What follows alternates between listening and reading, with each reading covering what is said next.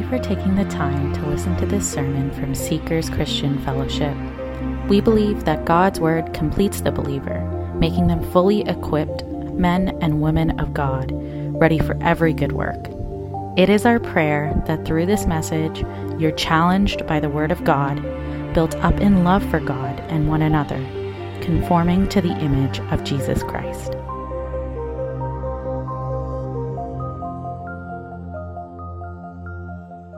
Well, good morning, church. I just want to welcome everyone this morning. There are some new faces. I want to say how blessed we are to have you here, and good to see Brother Herm after quite a few Sundays.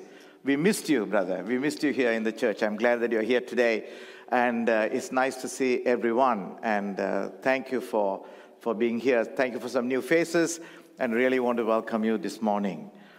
I know that today we have come to the last few verses of chapter 15, the Gospel of John. So if you have your Bibles, I'm going to ask you to turn to the Gospel of John, and we are going to look at the last couple of verses. And so though we are examining only 2 verses, I want to tell you that this is a key to our foundation of faith. So let me first read this passage of Scripture so that we have an understanding of what we are looking at.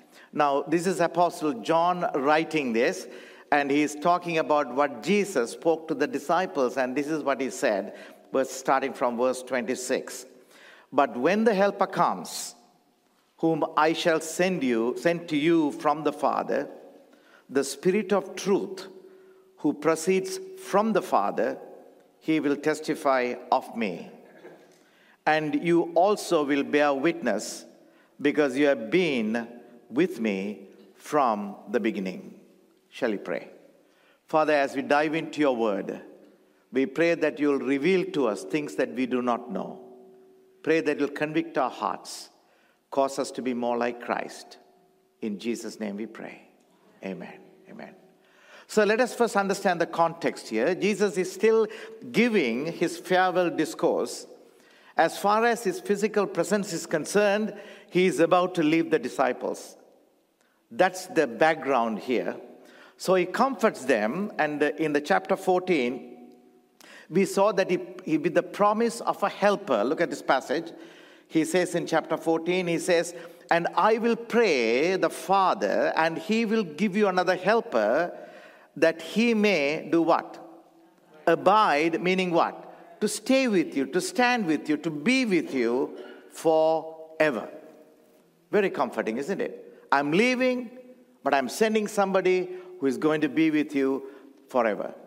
So that's very comforting. And also Jesus told them what the primary role of the Holy Spirit is in verse 26. Again, we are looking at from chapter 14, which I have already covered. He says, but the Helper, the Holy Spirit, whom the Father will send in my name, he will do what? Teach who? You. All things. And what else? Bring to your remembrance all things that I said to you. This is what Jesus is telling the disciples what the Holy Spirit would do. So he's basically telling them the Holy Spirit will teach them, bring what he had taught to their remembrance. And the important thing is for us to understand here, to whom is the Holy Spirit empowering? Who is it empowering? It is the believers. It is to you, meaning the believers. So then in chapter 15, we looked at already, we saw that how Jesus challenged the disciples to bear fruit. He exhorts them that they should abide in him to bear fruit. We looked at that in detail. Then in verses 12 to 17, Jesus commands the disciples to love one another. To love one another. Again, we looked at that at length. This love and fruit bearing are interrelated. The Lord promises that he would grant whatever they ask to love and bear fruit. And we looked at that. And at this point of discourse, Jesus introduces, starting from verse 18, that's what Pastor Dio covered last Sunday, the subject of the world. He says the journey is not going to be easy when I leave. And he says there will be conflict. The world will hate you because I chose you out of the world. Imagine that for a moment. You have accepted me, and he's telling you, because you accepted me, the world will hate you. Wow, you might wonder, what have I signed up here for?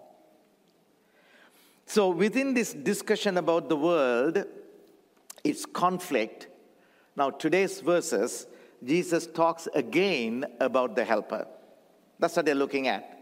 So we learned earlier in chapter 14 that the Holy Spirit would teach us and bring to remembrance that what the Lord had taught, isn't it? That's what they looked at. But now we are seeing in chapter 15 with the helper, the Holy Spirit, we have a responsibility, all of us, to bear witness. Everybody say the word witness. To bear witness. So before we dive in, we should have a basic understanding of pneumatology. Pneumatology actually refers to a particular discipline within Christian theology that focuses on the study of the Holy Spirit. I don't want to make it complicated, but it's important for us to understand who and what the Holy Spirit is so that we will grasp the message that the Lord is giving here. So who is the Holy Spirit and what does he do? There are some misconceptions about the identity of the Holy Spirit. Some view the Holy Spirit as a mystical force. And some see the Holy Spirit as an impersonal power that God makes available to followers of Christ. These are views of the people, but we as believers, we should go to the scriptures and see what does it say about the Holy Spirit. Simply put, the Bible clearly declares that the Holy Spirit is God. Everybody say the word God. God. He is the third person of the Trinity. Let's be clear on that. He is God. He is the third person of the Trinity. So the question is, so what does the Holy Spirit do? What does he do? We know about Jesus. We know about God. But what is the Holy Spirit doing? So let me give you a quick run through so that you will have a clear understanding of what the Lord is saying in this text today. The functions of the Holy Spirit. Number one, just very quickly, it convicts the unbelievers. It convicts unbelievers. Now, here's a passage here. Jesus promised this, and when he has come, he will convict the world of sin and righteousness and of judgment.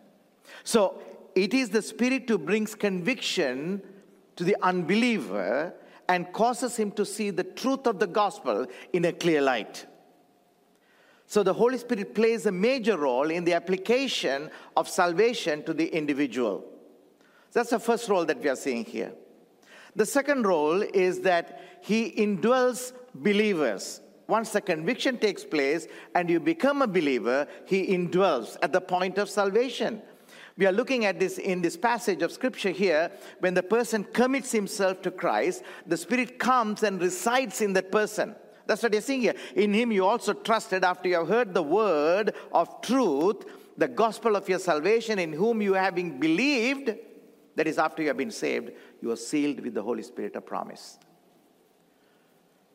Thirdly, what happens is that he seals the believers until the day of redemption.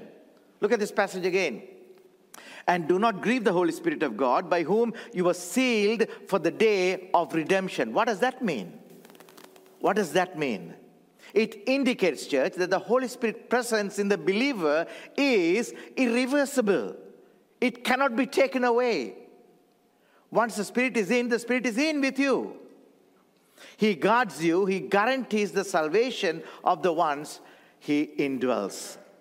Fourthly, he intercedes for God's people. In accordance with the will of God. Now we see that in Romans chapter 8, in verse 26, it says, likewise the Spirit also helps in our weaknesses. I mean, now we are talking about the believers. I'm sure we face a lot of weaknesses in our lives. It says the Spirit also helps us in our weaknesses. And how does it help? We can see the second part of this. Now the Holy Spirit, who searches the hearts and knows what the mind of the Spirit is, because he makes intercessions for the saints according to the will of God. So he intercedes for the believers. And the fifth thing that we can see here is that he comforts the believers. He comforts the believers. All these things that we are seeing about the Holy Spirit is important for us to understand what the Lord is asking us to do. He comforts us. And it says here that, and you became followers of us and of the Lord, having received the word in much affliction with joy of the Holy Spirit. Church, he comforts believers with the fellowship and joy. It's not happiness. Happiness is attached to a particular event in your life. You pass an exam, you're happy. You get some money, you're happy. But joy is, as you walk through the valley of the shadow of death, what you experience, the peace and inner joy, is what we are talking about here. So he comforts the believers. And sixthly, he gives us hope. He gives us hope. In this turmoil world, when we trust the Lord, he fills us with all joy and peace. And not only that, as you read this passage, we'll see that we'll also overflow with hope in this hopeless world. That's what he's reading in this passage of Scripture. That you may abound in hope by the power of the Holy Spirit. What a mighty God that we serve, isn't it? Amen. And seventhly, not only that, he is also a gift giver. To the believers we are talking about now, there are different kinds of gifts, but the same Spirit distributes them. Let's understand this very clearly. There are different kinds of gifts, but the same Spirit, he distributes them. And how does he distribute? And we read in verse number 11, as these are the work of one and the same Spirit, he distributes them to each one, just, read with me, just as he determines. Not how you determine, just as he determines. Meaning that he alone knows who can handle what. Imagine, there's a reason why God has not given me the gift of singing. Because I might think I am Elvis Presley. I'll be spending all my time cutting albums and not standing here and sharing the word of God. He knows what's good for you. Now, the eighthly, not only that, that's what you're going to look at today, is that he testifies of Christ. He's pointing people to the Lord. But when the Helper comes, whom I shall send to you from the Father, Spirit of truth, who proceeds from the Father, he'll testify of me. The Holy Spirit that points people to Christ, so that you and I will not get the glory. When someone come to know the Lord through your testimony, through your witnessing, so that you don't get the glory, it's very clearly states here that it's the Holy Spirit that points people to the Lord. And lastly, he gives us wisdom. So we understand the mind of God. The Holy Spirit gives us wisdom by which we can understand God. Now see this verse. Now we have received not the spirit of the world, but the Spirit who is from God, that we might know the things that have been freely given to us by God. So far we had a quick run through of how this Holy Spirit functions. I hope you are with me so far. I hope I have not lost anybody, because I am going at an intercity express pace here just to cover this topic. Now, so this gives us a big picture of the roles of the Holy Spirit, but today we'll only look at one key aspect of the Holy Spirit pertaining to bearing witness. Pertaining to bearing witness. So let's read verse 26. There are two verses only we are going to look at. Verse 26, it says this, but when the Helper comes, whom I shall send to you from the Father, the Spirit of truth, who proceeds from the Father, he will testify of me. Let me again remind us of the context here. Jesus is still speaking to the disciples. The time is nearing to go to the cross. He is not only comforting them, but convincing them and convicting them of their role. Now we are at the end of chapter 15. So Jesus is returning back to his promise of sending the Holy Spirit, the comforter or the helper. So we are going to look at three things here very quickly. Number one is the sending of the Holy Spirit. Number two is the witness of the Holy Spirit. And number three is what is our response to that. Simple. It's a simple message. Just 2 verses. So the sending of the Holy Spirit. So, but we have an opportunity for history lessons for those who are curious about studying the Word of God. Let me be clear as we examine this aspect of the Holy Spirit, church, I want you to understand, while the scripture, of course, do not change, I'm very careful in the way I'm saying this, sometimes the church documents or governance can and may change. Let me repeat that. When the scripture will never change, but the church's documents or church's governance can and may change, and that's one of the examples we are going to see today. That's what you're going to see today, and especially in verse 26. Let me come back to verse 26 again. Just bear with me. This is my special drink to boost me up. Thank you. Let us read this very carefully. Please come along with me, or you'll be lost. But when the Helper comes, who sends the Holy Spirit now? Whom I, referring to whom?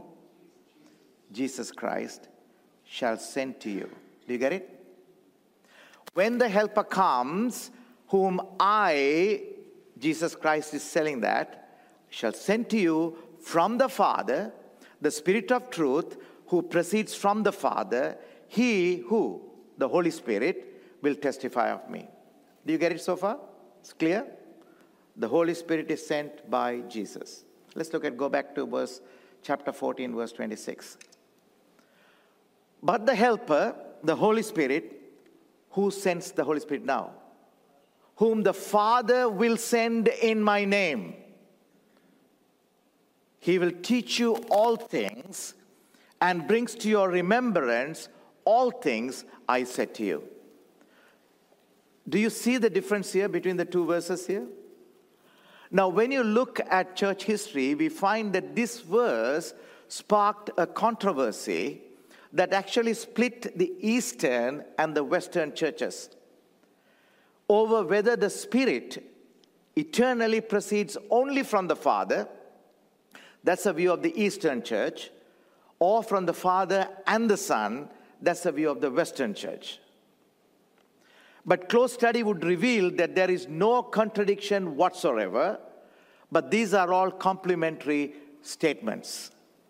When Jesus says, whom I shall send to you, Jesus is simply saying the Holy Spirit will come and do what the Son has already spoken.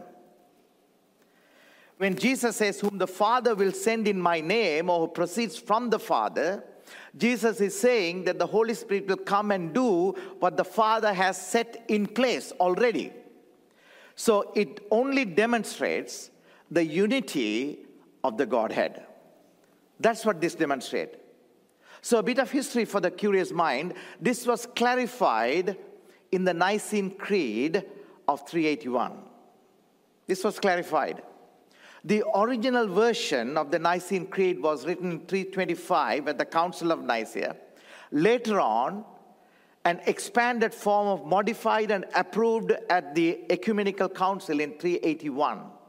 That's why I said, church, that documents might change. Scripture won't. One of the most significant changes to the creed, Nicene Creed from 325 to 381, was expanding the section on the Holy Spirit from 5 words to 28 words.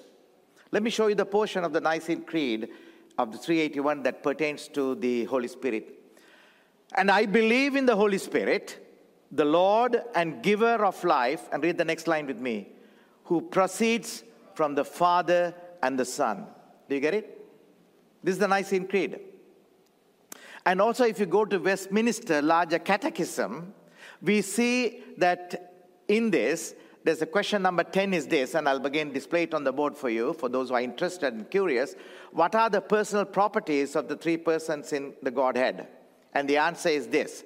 It is proper to the Father to beget the Son, and to the Son to be begotten of the Father, and to the Holy Ghost, read with me, to proceed from the Father and the Son from all eternity.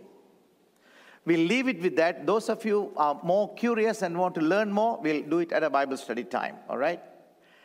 But all this is to show that there is no contradiction and that the Holy Spirit was sent by both the Father and the Son to fulfill the purposes set before him.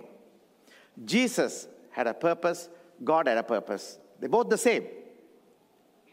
But it was clearly Holy Spirit came to fulfill that purpose. So now, knowing that the Holy Spirit was sent by the Father and the Son, now let's look at the purpose of that sending. So we learned the many roles that Holy Spirit had taken earlier. I showed you some roles. But here in our text, I want to focus on the role of the Holy Spirit as bearing witness. Everybody say the word bearing witness. Bearing witness to Christ. Because Jesus said, he will bear witness about me. So you may ask the question, Pastor, how does he testify about Christ? How does he do that? In this context, Jesus was referring to the mission of the Holy Spirit, whom he calls the Spirit of Truth. That's what he saw in that earlier verse. The point here is that, church, the Spirit will continue the witness of Christ after Jesus had returned to heaven. Then it begs the question, how does he do that? How does Holy Spirit do these things, the bearing witness? The Holy Spirit does not operate in a vacuum. It does not. He does it in two ways. Through the Word of God, which he inspired, the Spirit of Truth, and also through believers, that is you and I. Through believers. We see that in the book of Acts chapter 5, verse 32, Apostle Paul testified this. He says this, look at this. We are witnesses of these things. We meaning who? Paul and his clan. We are witnesses. We have seen this. And he says, and who else is a witness of church? So is the Holy Spirit. So is the Holy Spirit, whom God has given to those who obey him. Who is he talking about? The believers. The believers. So the Spirit testifies through us. Through us. That is exactly what the Lord is saying in verse number 27. And you also bear witness, because you have been with me from the beginning. You and I have a responsibility to bear witness. Every one of us. But there's always a reluctance to engage in the missional activity on the believer's part in bearing witness. Won't you agree, church, that bearing witness is the most difficult thing for the believers? Sadly.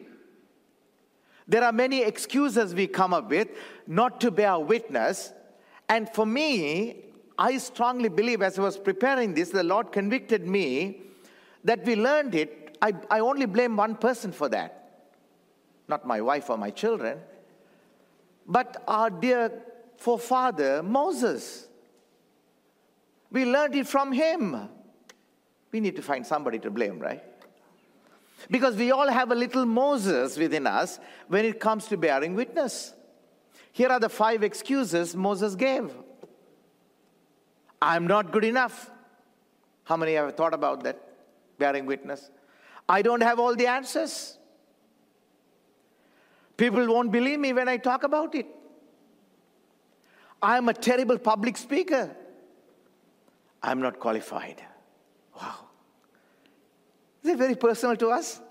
Yes. Yes, of course. Most believers can identify with these issues when it comes to bearing witness. So the Lord is encouraging the disciples. God knows very well our weaknesses.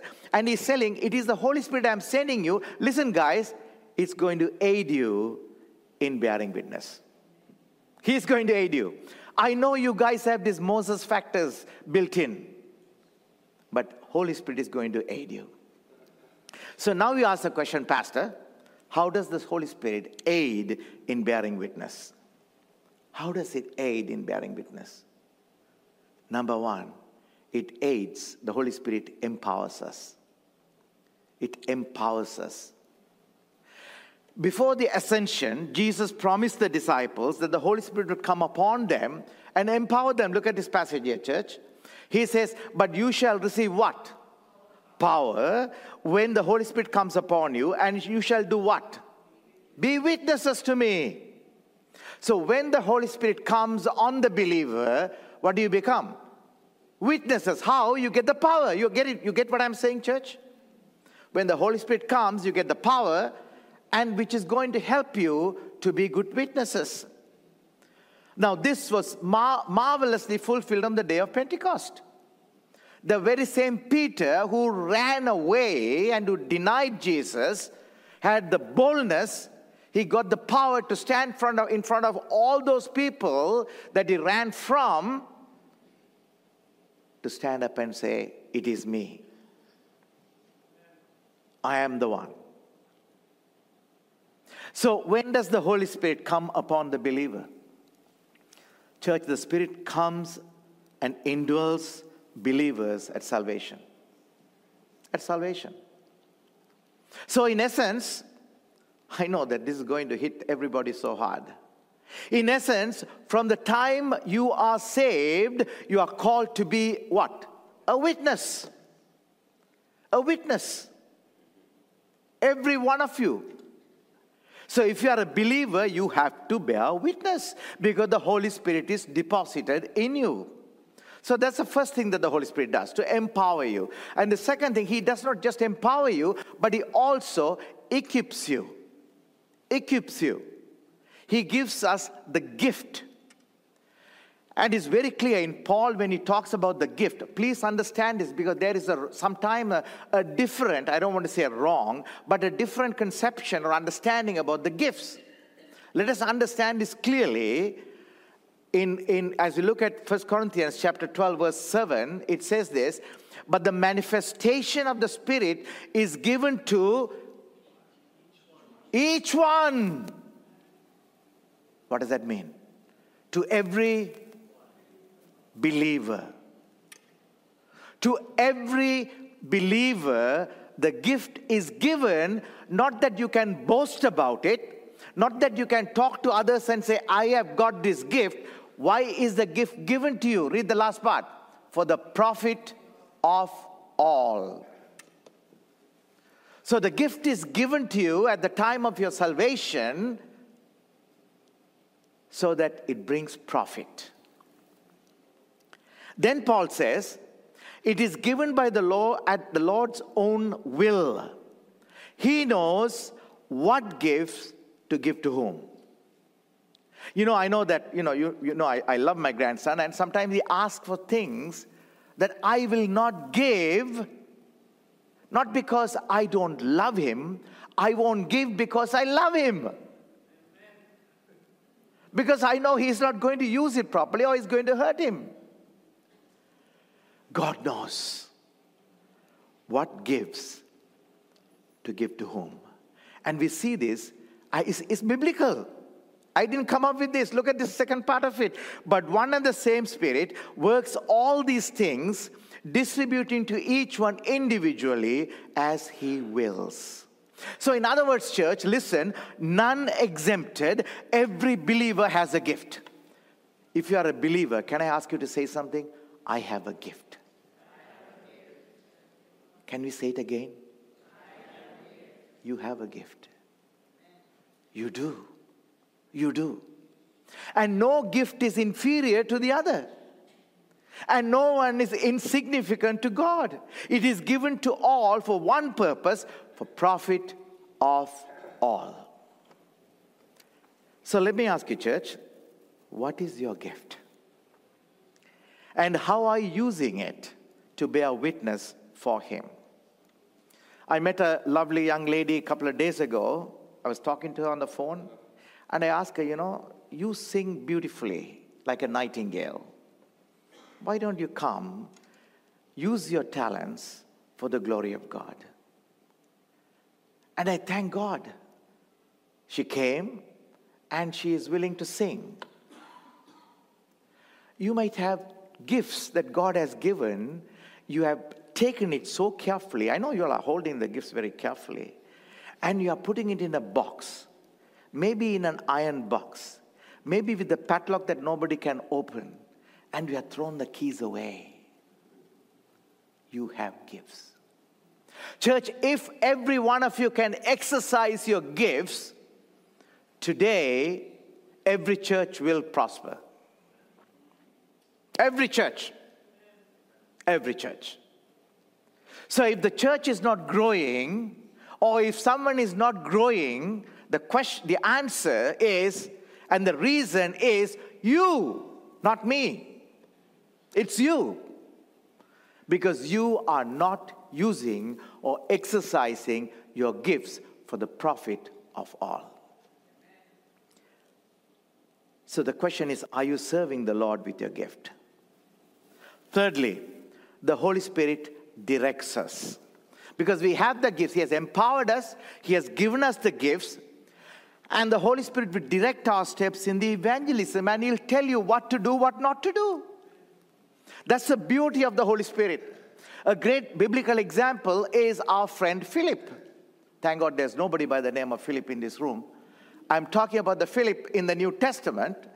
And in that passage that we see in Acts chapter 9, Acts chapter 8, and the Spirit said to Philip what? Go and join the chariot. Do you remember the story? Who told Philip? Is the Spirit.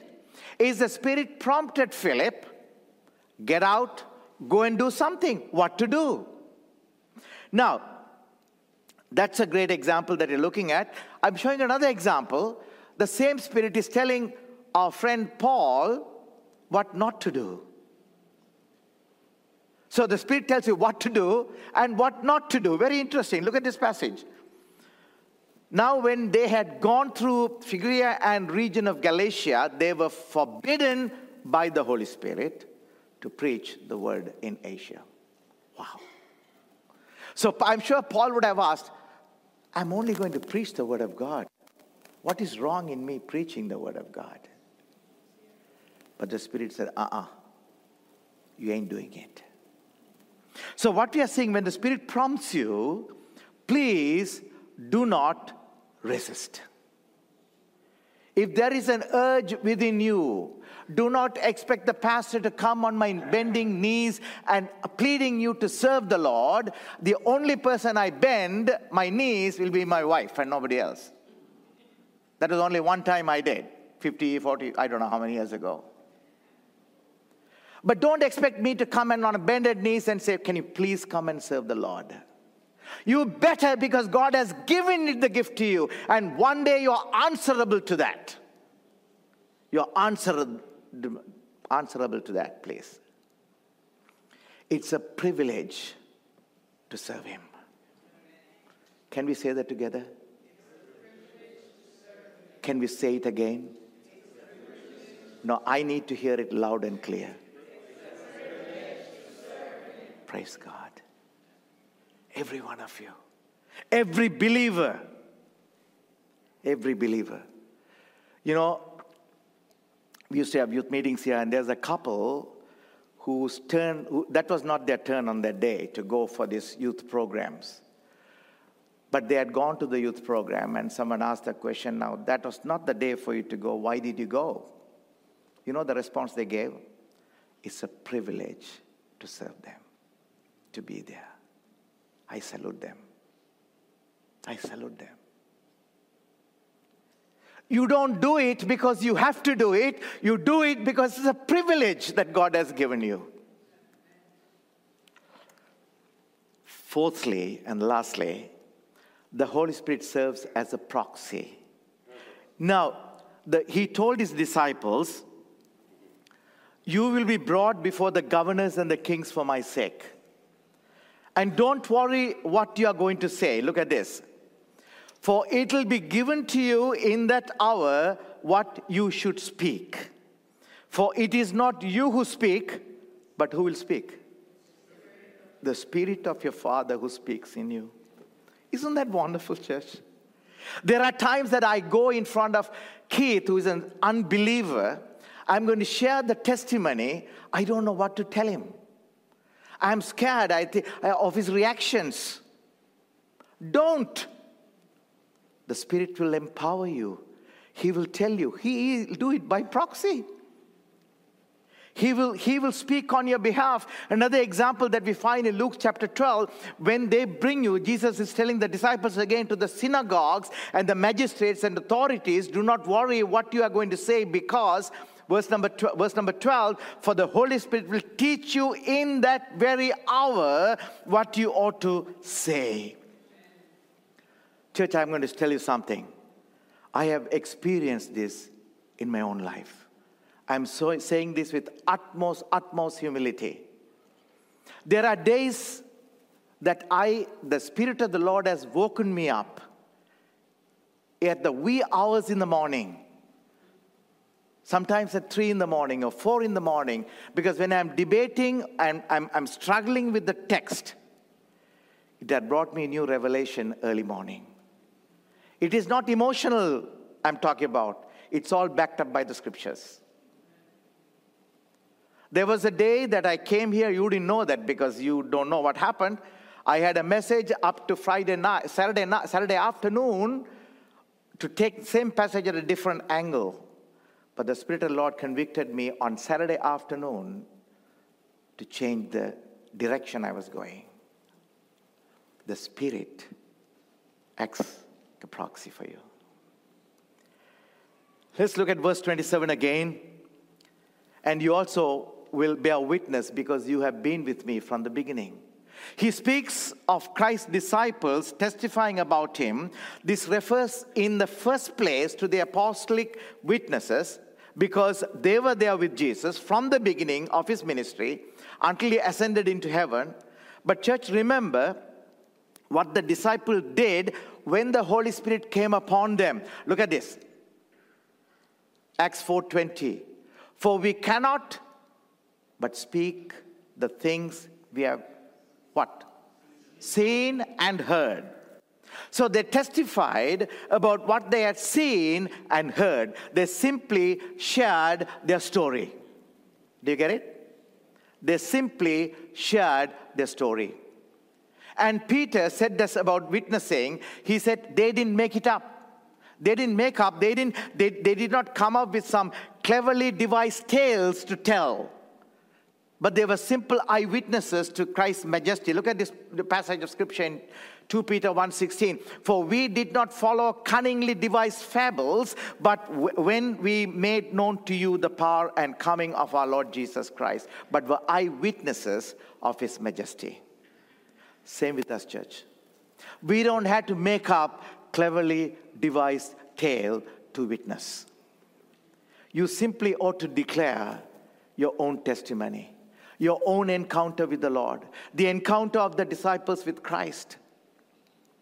We have factual testimony in the New Testament. So our witness is not just true for those who choose to believe. It's always true because that's what happened to me. That's the truth. So the Holy Spirit uses believers to testify others about the truth of Jesus. Do you remember the blind man in John chapter 9? Was he a theologian? Absolutely not.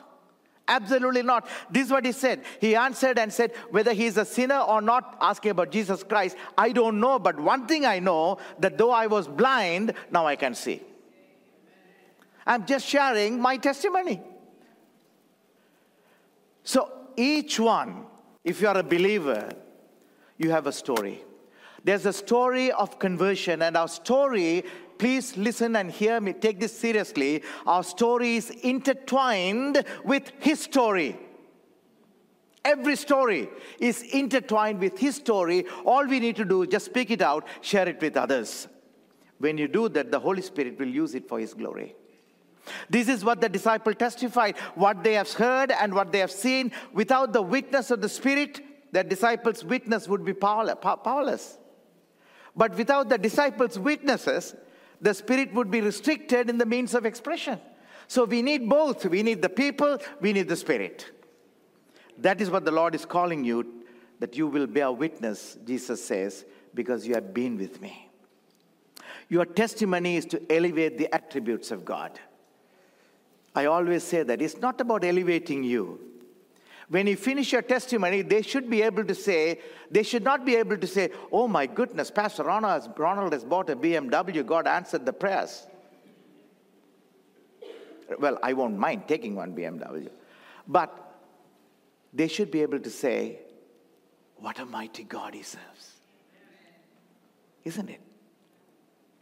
You share the testimony so that they can look up to God and not looking up to you.